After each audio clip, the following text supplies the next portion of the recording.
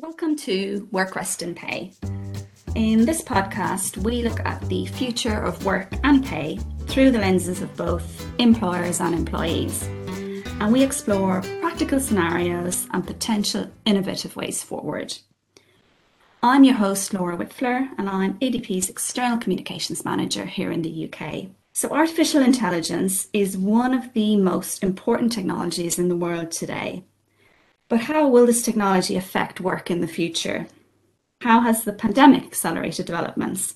And how has the pandemic potentially changed perceptions around this topic? Joining me today to share their insights and views on this are Giselle Mota.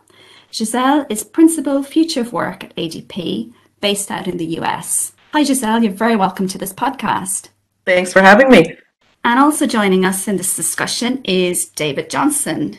David is Service Director for ADP UK and Ireland. You're also very welcome to the podcast, David. Great to have you on. Thanks for having me, Laura. Great. So I know you both have plenty to say on this topic and we will have no problem filling the time. But what we wanted to do was to kick us off to refer to one of the sort of most recent publications in this area. Back in December time in 2020, the MIT Task Force on the Work of the Future looked at the developments in AI and their relation to the world of work. And there were a couple of conclusions and findings that came out of that, which I wanted to just talk about today to get us started. So the paper concluded that sort of the recent fears about AI leading to mass unemployment are unlikely to be realised. Instead, the authors believe that, according to them, like all previous labour-saving technologies, AI will enable new industries to emerge, creating more new jobs than are lost to the technology. At the same time, the authors do see a significant need for governments and other parts of society to help smooth this transition. So they acknowledge this, especially for the individuals whose old jobs are disrupted and who can't easily find new ones. So let's dive into what this actually means and some of the detail around this and talk about the implications and the ways forward in this area. So Giselle, could I ask you to sort of take us back to basics and to explain to myself and to some of our listeners, what exactly we mean by artificial intelligence being used in the workplace?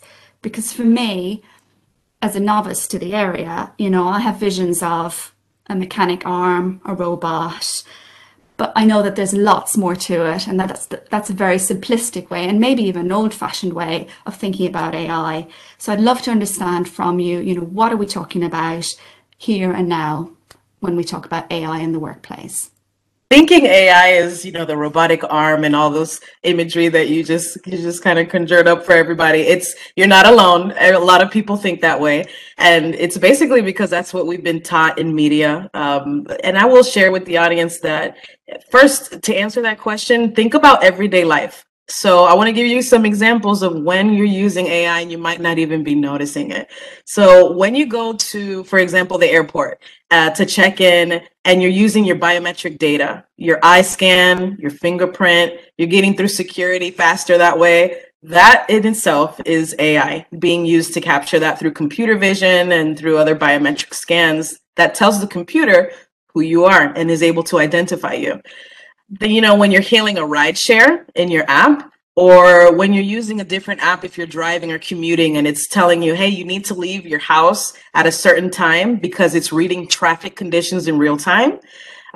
Perhaps I know here in the States, we have grocery stores where you're able to go to do your shopping and you never have to interact with a human person.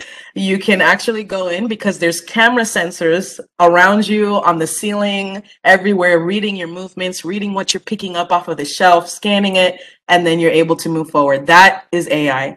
So the list goes on and on. I can continue to tell you different things, but if we define it, it's nothing new. It's been around since the 1950s. Forms of AI were existent there.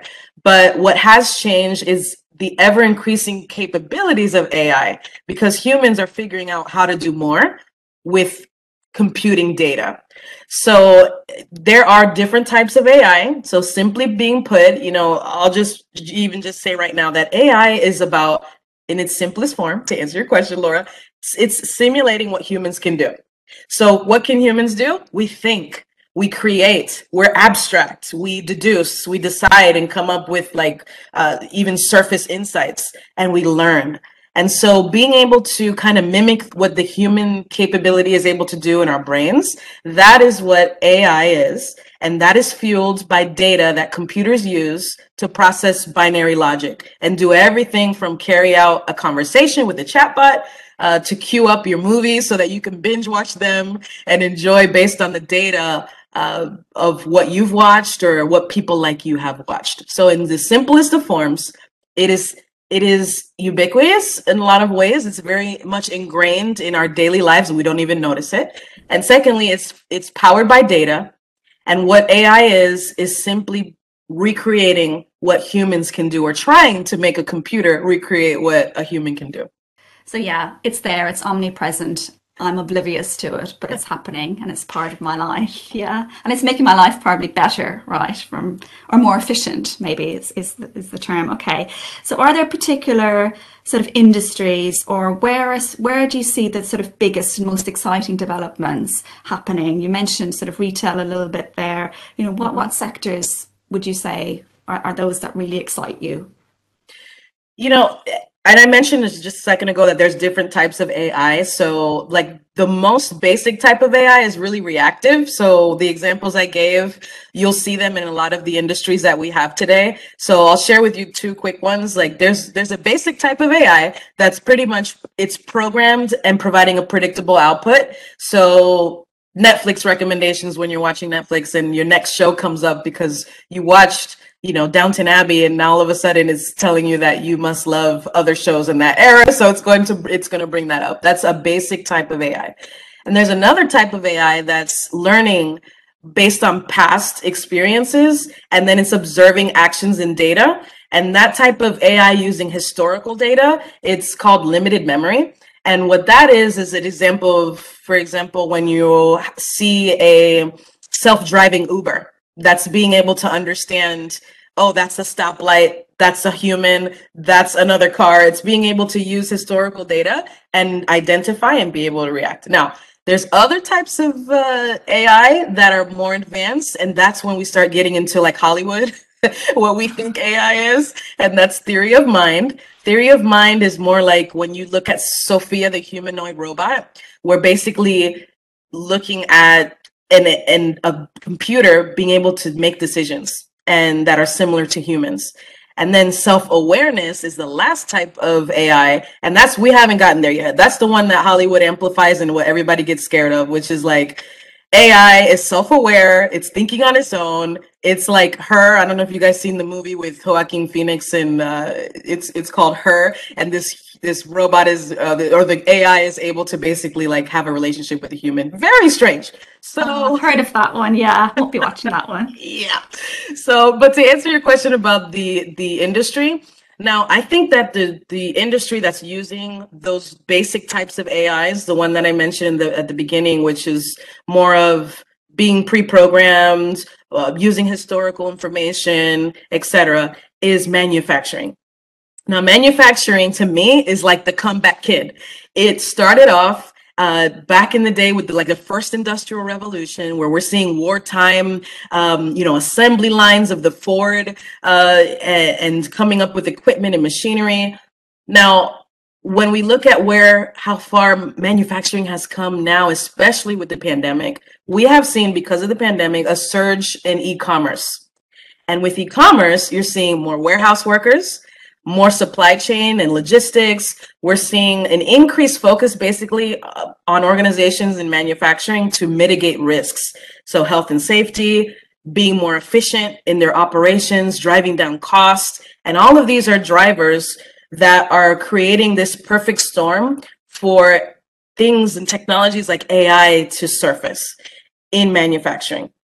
Today in manufacturing, we're seeing an increase in robotics. So I know you've probably heard how like Amazon fulfillment centers around the world, they're able to have these robotic associates, if you would. So they're able to scan, find whatever the item is, lead an associate to just scan that QRC code and be able to take something off the shelf quickly and keep processes moving efficiently. So there's robots that are working alongside humans in manufacturing processes in warehouses.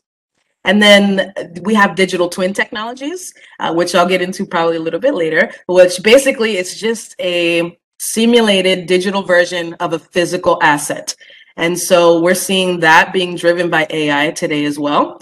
There's smart buildings that are using, you know, the Internet of Things and sensors to predict when there's a breakdown, to be able to help basically do all of those main factors that I said. So 2 quick examples. So I talked about digital twins. So during the pandemic, one of the main focuses was to have less people on the premises because social distancing, because, you know, we had to send people home. There were furloughs. There was a lot of things happening. So in manufacturing and in these warehouses, for example, there have been less people having to man physical assets. Now, I played around during the pandemic with something that I call playtime on my social media. And what I've done for playtime, just to play around and to waste time in a productive way, has been just kind of like exploring with different technologies, demos, and getting my hands, rolling up my sleeves and doing that. So one that I used was working with a digital twin capability. And basically, I was able to take an engine, which would have been used in an airplane, and be able to not physically be there with that physical asset in my space. Rather, from home, I was able to, with a simulation of that engine that was being read through artificial intelligence and data, that because of sensors that were attached to this physical asset away from me, I was able to check the temperature in real time of that engine and the fan speed, and, you know, being able to check to see, was there a ticket that needed to be input for maintenance and reordering of parts, and looking at this part simulated 3D inside and out from every angle, aerial views all around, all in real time. And this is a type of technology that, again, digital twins is nothing new either, but the capacity to be able to make it smarter, to see things, data in real time, and then take action and predict upon it, because AI is reading those sensors and data and being able to get ahead and tell a human, hey, you need to go send a maintenance crew to fix this physical asset that might be miles and miles away from you. So that's a reality of what's happening in manufacturing. Another example of AI in manufacturing today, in the pandemic, again, health and safety and workforce planning to determine the capacity of people that you need to have in a location has been huge.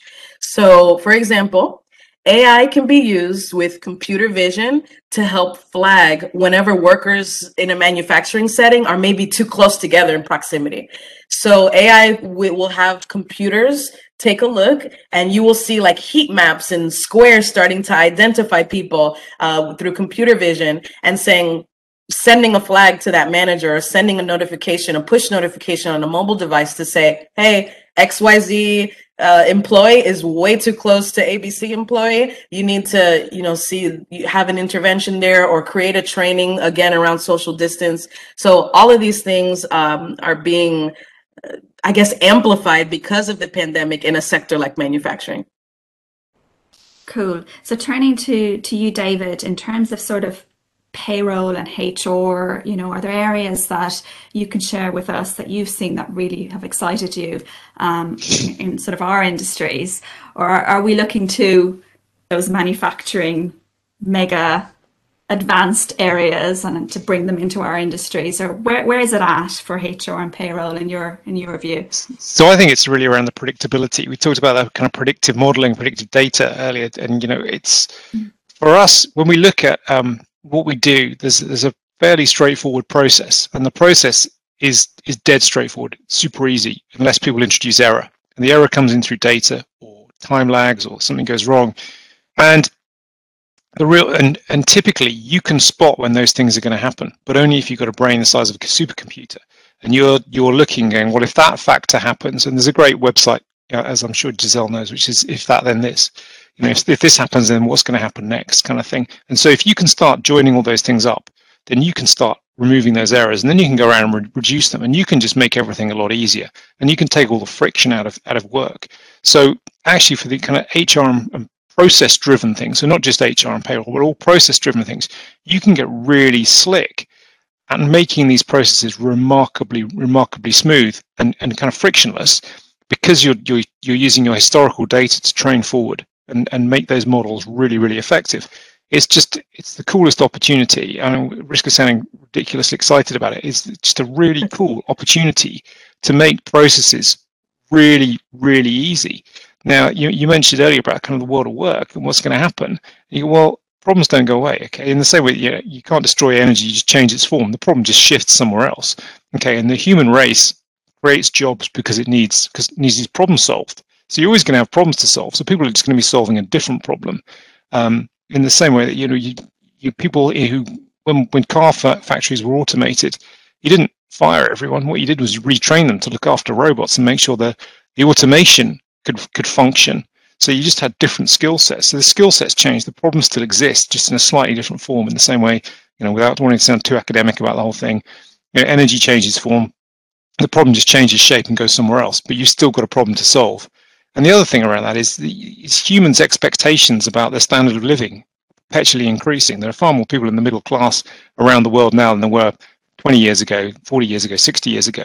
And as that comes up, you need to be super more productive in order to produce more things to enable everyone. And if you want to look at what the middle classes will be consuming in 10 years' time, look at what the super rich are consuming now. So as you go through that journey, you start going, well, actually, we all need to be able to kind of do these cool things and have all this stuff. And to do that, we all have to be far more efficient. And so that's where I think the opportunities around big data, machine learning, artificial intelligence are just fantastic. And in a process-driven outsource organization like ours, that's the thing we've got to wrestle. And it's and it comes down to demystifying it, making it really attractive to people to be involved, and not have a barrier. You've got to enable people to walk in and understand this stuff, because it's still, as you say, Giselle mentioned Hollywood. Hollywood has us believe, if you play with this stuff, the Terminator's going to arrive and Skynet's going to take over, and that's a load of old cobblers. It's like complete rubbish. But that's what everyone goes, that's what's going to happen. It's not, absolutely not. I think there's some real benefits, real opportunities that there are with any new technology. Fair enough. I mean, yeah. Point taken, definitely, that you have to look at these things holistically, but and there's lots and lots of opportunity. You both have just mentioned loads of things like that I've never thought of happening or have the potential to happen or to scale. But at the same time, is there a danger that things are moving too fast? What are the considerations? Government regulation, is that keeping pace? There must be concerns around some of this happening so quickly, especially with, Giselle, you mentioned the pandemic having accelerated some of this. What would you say to that in terms of the considerations, or what do we need to pause and think about or involve in this process?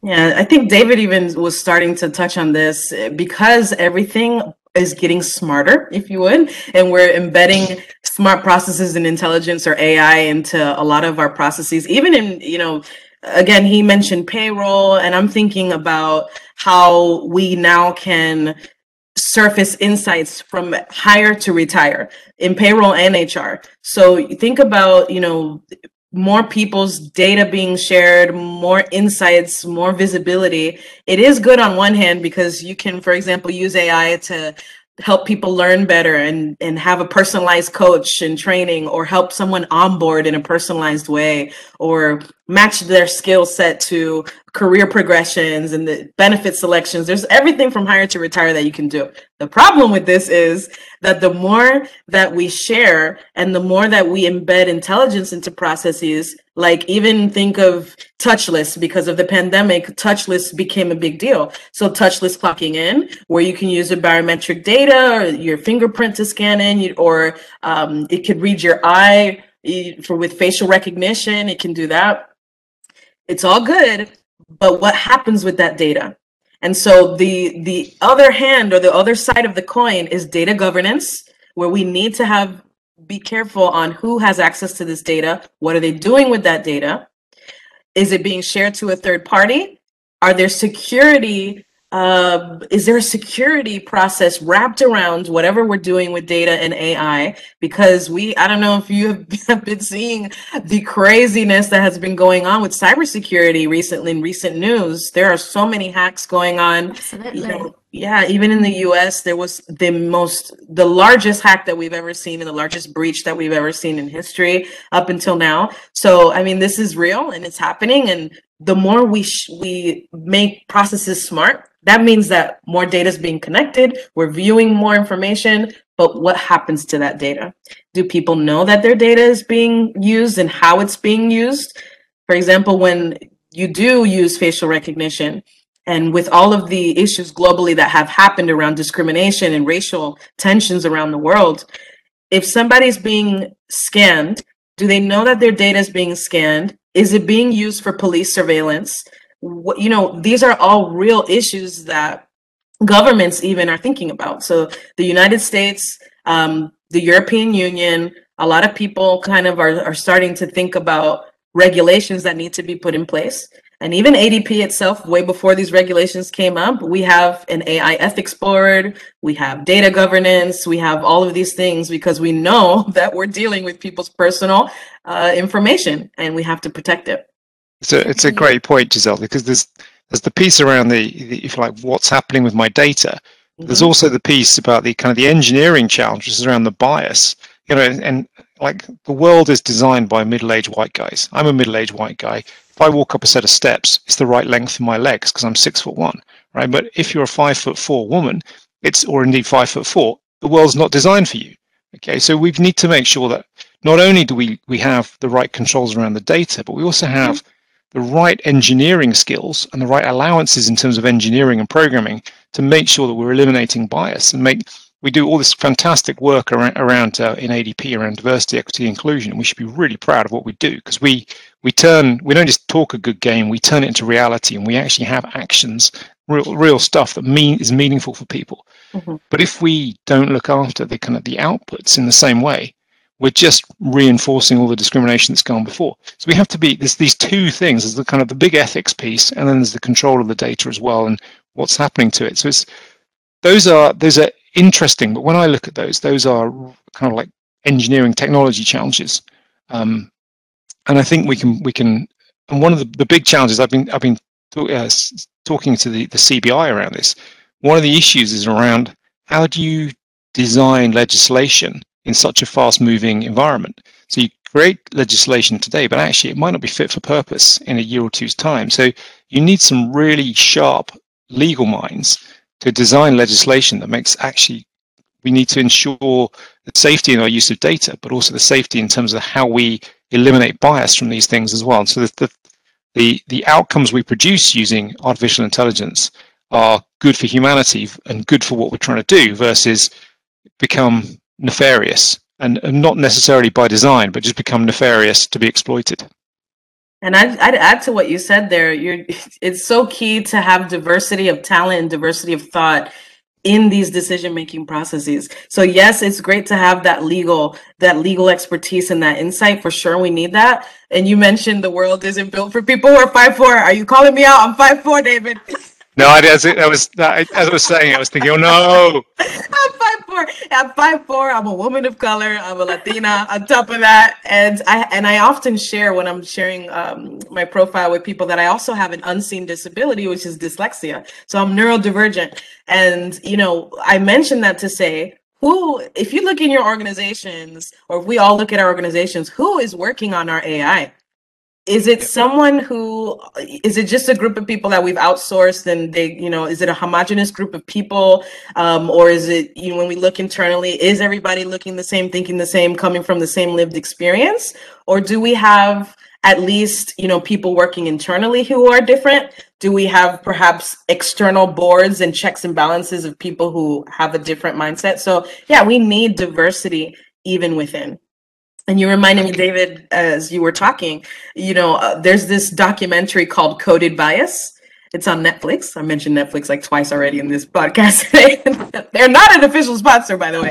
So I saw the documentary. It is amazing. Coded Bias it's a group of people that got together. Joy Buluwami is heading this up. She created something called the Algorithmic Justice League, and what that is just like this group of people who are like questioning AI, questioning how it's being used, the bias behind it. It actually originated because Joy was working in MIT on some AI projects, and she noticed that the facial recognition scan would not identify her or anybody of color.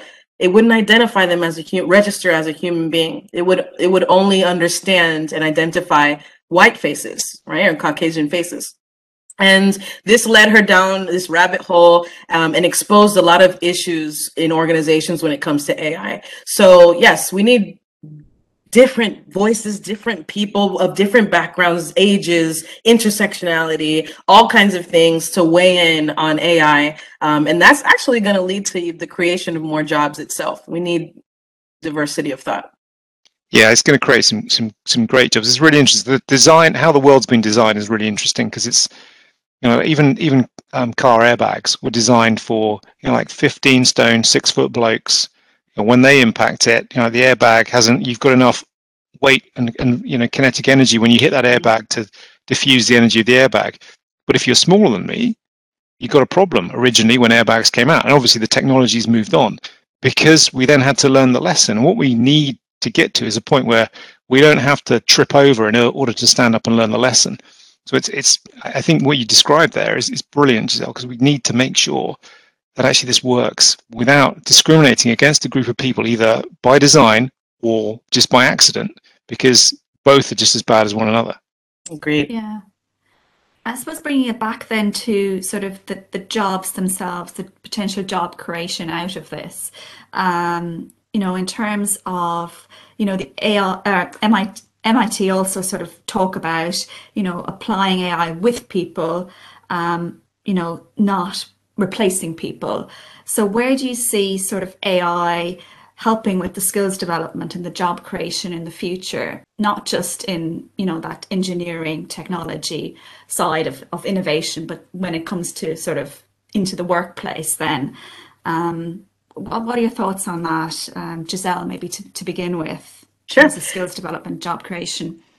I think AI can actually be used to both help move people into roles, and it can create new roles. So it's going to be like a dual thing. And I think that as far as skills go, even ADP has been working on a skills ontology. So we take our job taxonomies and we look at the job descriptions, and we're able to kind of reverse engineer and understand and break down this job description these are the skills that make up that job description. And even if a person that doesn't necessarily have that specific role on their resume, that specific role that they've worked in before, we can then understand from skills what adjacent skills could make them a perfect candidate for the role. And so in working with some of the things that we've been doing at ADP around candidate matching, it's called candidate relevancy, the skills ontology. Basically, we're able to look at someone's job application, a resume, their profile, and deduct from that and their skill sets. That can help an organization to say, you know what, David is a really good fit for this role, even though he's never been perhaps an engineer in this capacity. He has worked in an adjacent skill set, and we can easily train him up, or we can easily, move him forward in this role. He would be a great candidate. And so if AI is behind the scenes working on that. It's something that ADP is doing. So that's one way in where we can help with AI surface the skills that people have and move them along in their careers. That's one thing, especially now with there's such a big transition. People are hopping from industries and jobs with the pandemic that people are looking back and just changing, jumping ship from roles. Now, the other side of it is the role creation because of AI. So we were talking about ethics, governance, cybersecurity, diversity, equity, and inclusion. Like, we need more people to start working in those capacities to oversee AI. And so that oversight of AI, that management of AI, not only people who are going to work on algorithms and data cleansing and all the traditional things that we know that go, the nerdy and geeky jobs. Nerdy stuff, yeah. Like we actually need now, like maybe, anthropologists, sociologists. We need people to understand if we're trying to make AI think more like a human, we need people who understand how humans think and then go back and implement that into our technology development. And if we want it to be diverse and to account for the diversity of people that exist, then we need, to David's point, to have those people in the room to working on that and weighing in. And, then we need other people who are the influencers. So we need speakers, innovators, thought leaders, those who can synthesize the insights that AI surfaces and then be able to, okay, this is what my data is telling me, but what do I do next? So we need those consultants and those people who can run forward with what the data crunches for us. So there's always going to be some space for human intervention and more roles. Hey, so you've talked about the roles piece brilliantly. I couldn't add anything to that beyond, I think it's really exciting. The bit that you touched on around the kind of the skills matching, I think is just one opportunity. So if you work in a large corporation, as many of us do, we do, I know kind of the people probably in a couple of circles. So maybe I know 150 people in the organization by sight, by name. And so when I'm sat there as a kind of like director within the UK going, right, who are we going to put in here? How are we going to match? How we've got the right skills to go in here? Do you know what? There's probably someone in another business unit somewhere else that I don't know who's got amazing skills and would absolutely add diversity to my team and make my team stronger and come in and really enable us to perform at a higher level. So I think the route, though I know there's a startup working on this in Israel, but there's a great opportunity to say, well, let's start matching not necessarily new roles, but maybe stretch assignments, projects to an individual to build up their skills, and maybe other teams will benefit from that. Now, and as you go through the world of work in the future, Gen Z, millennials, the younger end of the talent pool are going to say, look, I just want to come and get some experience and some skills and do something really interesting, but I don't necessarily want to work here like 50 years. So like my dad, my father-in-law both work for one organization, different organizations, but one organization their entire working career. Okay? And the younger folks joining the working population probably aren't necessarily thinking about that. Some of them will, so we can't generalize. But that ability to say, look, actually, do you know what? I can give you some of what you want within one organization. I can give you new experiences. I can give you new skills. You're not going to get stale. You're going to have fun. It's going to be interesting and stimulating mentally. That is just a great opportunity, because then you can keep some amazing people in your organization and you're going to get more out of them. Because when people, we buy into the kind of the standout approach at ADP, looking at your strengths. So if you can put people where they're strongest, where they're having the best time, where they're doing their best work, more often your company will outperform the others. And that has to be driven by AI. Why haven't we thought about this before, right? Like with dating websites, that's what it is. It's taking someone's profile, sometimes how their experiences, their interests, whatever they input in their data, as far as maybe they have to take a quiz and assessment, and it's matching them up with people who, would be a great fit for them. So why haven't we thought about this before, David? I don't know. I'll tell you why I haven't, because I'm going to show my age, because I've never, ever used a dating website. Yeah, I can't say the same, David. I cannot say the same. But it's because I'm ancient. So you think you've just come up with something brilliant, David? We used to write letters on bits of parchment to one another. Wow, pigeon, carrier pigeon. Well, strap it on the Tyrannosaurus Rex, and the Tyrannosaurus Rex would run it over. Oh, very good. Yeah, I suppose just coming back to sort of that skills bit and the knowledge.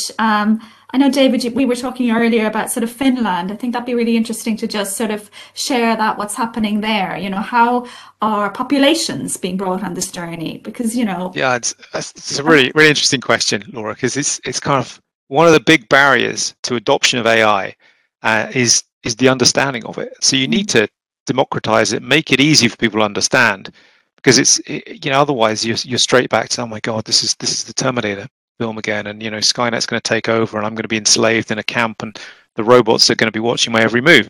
And that's not the case, right? So you've got to educate people to a certain level. And so one of the examples that I'm I'm going to kind of talk through the generics of this. I might get some of the detail wrong, but in Finland, they kind of took the view that they've got an intelligent group of people in the population, but they're never going to have the investment and the scale to compete with Silicon Valley or kind of the equivalent in China. So they're going to throw money. You've got venture capitalists in Silicon Valley who are going to fund things and push it really fast and are brilliant at driving these things. And in China, you're going to have a different form of funding, and it's going to really push these technologies. And you can bring the whole power of the state to kind of push this thing. So Finland are going, I want to be on this journey, but what do we do? So they worked out that if they could just get more people talking about AI, more people becoming less scared of it, then the level of knowledge would build up in the country. So their aim is to get to a point where you might come up with a real cutting edge idea in Silicon Valley, but actually, if you want a low cost place or a lower cost place than Palo Alto to actually implement this thing and drive it and have a really cool workforce who are going to commit to helping you deliver what you want, you go to Finland. So what we're talking about roles and problems, your problem suddenly becomes, where am I going to get this done? Where's a group of people who can actually get my idea live and maintain it and keep it going and build it for me?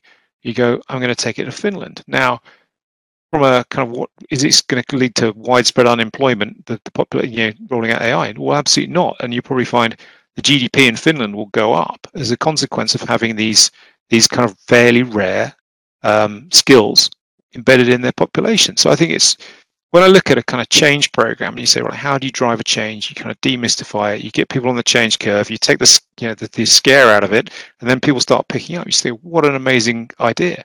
And it's one of those ideas when you just think, I wish I thought of that. I'd love to have come up with that one, but I didn't, obviously. It's interesting that you mentioned about how there's this connection between how governments spur innovation. So, and they spur kind of the movement forward with technologies and things like AI. So I think I mentioned earlier that governments are creating more regulations. So the European Union, the United States, et cetera, are doing this. But at the same time, the US recently put out this bill where they are investing as well, because they found that they are lagging behind with the technology and with the development of AI specifically. So the same thing, I can see them probably taking suit and following kind of what Finland is doing, to your point, David, because they're trying to catch up. I believe China, North Korea, or different countries, especially in Asia, are taking the lead, and the US is quite behind at the moment. So they're investing in research and development. And the pandemic, to bring it back to what Laura was kind of setting us up with at the beginning, during the pandemic, because everyone was trying to hurry up and figure out how do we come up with solutions around COVID-19 and what do we do? So the US government put out this clarion call asking for anyone with knowledge in data analytics and artificial intelligence to please come forward and help them figure out through research journals, how do we take all that data and make it smarter so that we can come up with a solution to track and get, to the bottom of this COVID-19 spread. And so with that, since then, there has been this acceleration in the United States of trying to fund AI, regulate it, and really kind of, innovate as much as possible around it. So I could see this happening across the world, more people trying to catch up for many reasons. Well, and one of the other things the pandemic's done is put big data sets on the evening news. So you sit down and watch the news, and there's a scientist who previously you've looked at and gone, bit of a nerd. And holding the room, and everyone's just thinking, this person is so clever, and they've got our destiny in the palm of our hand. Whether we can go to the shops or whether we've got to get it delivered, or whether I can go to the cinema, or whether I've got to sit at home and watch Netflix, or do whatever it is. They're in the palm and they're interpreting this data. So, do you know what? De-risk your life, understand data a bit more. Final sort of words from you, Giselle. Obviously, I'm delighted with things like Netflix prompts, so things like that, practical applications. But then, I do still, at the back of my head, we keep coming back to this robotic image. And to be honest, only a few weeks ago on one of the Sunday newspapers, there was an article, and it was about one of our major retail delivery companies in the UK. Listeners will probably know who I'm talking about in the UK. They are a tech company at the heart of it, and they're doing what we spoke about in terms of really accelerating the pace of being able to pick up groceries, deliver them, and obviously with the pandemic and everything, fantastic. And they're scaling this and selling it. And at the end of the day, they happen to be, as the article said, in the retail sector, but they're actually a tech company.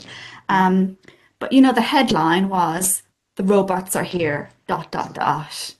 And you see that and you think, gosh, that something still frightens me about that, to be honest. So what would you say to the likes of me who, don't know that much about what's happening in the background? Reasons to be optimistic, yes, but what would you say about our anxieties, if anything, around this? I think because of human nature, we do have to always we have to be aware. We have to be aware and responsible with whatever it is that we create. Just like the creation of the internet, when that first came into inception, the internet, if you think about it today, it can do glorious things, right? It can get you access to, look, during the pandemic, you were probably able to connect with people like never before. You probably met new people, connected with family when you weren't able to leave your home because you were, sheltering in place. But because of the internet and because of, data, and even sometimes we're talking about, 5G, 4G, all of that happening, but that enables that.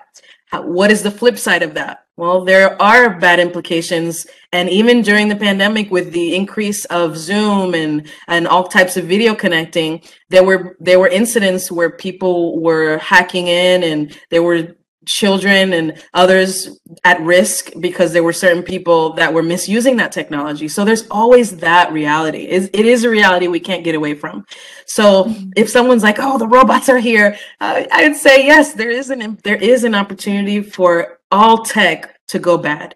But then there's opportunity for tech to be used for good, right? There's AI being developed and people being trained in refugee camps around the world, around AI skills and machine learning, and then they're able to have jobs because of it, and they're able to have skills. So there's so many good things, but there's also negative pieces to it. The one thing I'll say, again, for the robots here, a robot is just a shell of what the computer is doing. So it's the computer processing. So, you interact with your device like Alexa or Cortana or whatever device you might be using.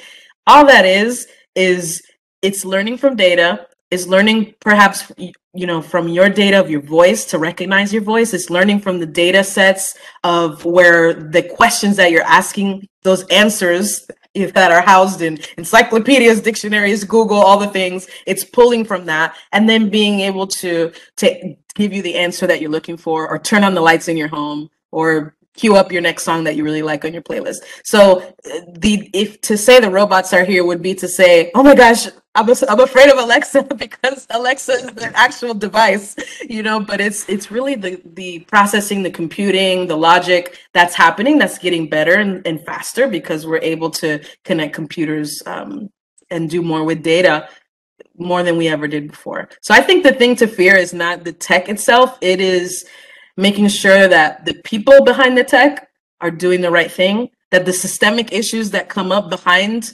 AI issues, when we talk about bias, like and I'll just kind of end here, but when we say something around like, "Oh, the AI is biased against women or biased against, people of color," it's not the AI. What the AI is doing is surfacing a human issue, a systemic issue that might exist already. And so I would say, instead of fearing the actual tech, let's kind of fear what we have been doing, and what AI is just exposing the human condition. So I'd say let's fear that, but let's more than fear, let's address that. Let's fix that. Let's start fixing the really messed up things that we have done as human beings. And I think we are starting to do that. So I see there's hope there. Yeah, that's brilliant. Because I was going to say, like, when Pandora opened the box and sickness and death and everything else came out, hope was left in the box, right? So let's have some hope that actually we can use this fantastic technology and the amazing potential of it to actually address some of those things that are not perfect in our world. That's what we should be looking at. It's very easy to go on the negative, "Gosh, the robots are here," but actually the robots could be doing something really great for us all.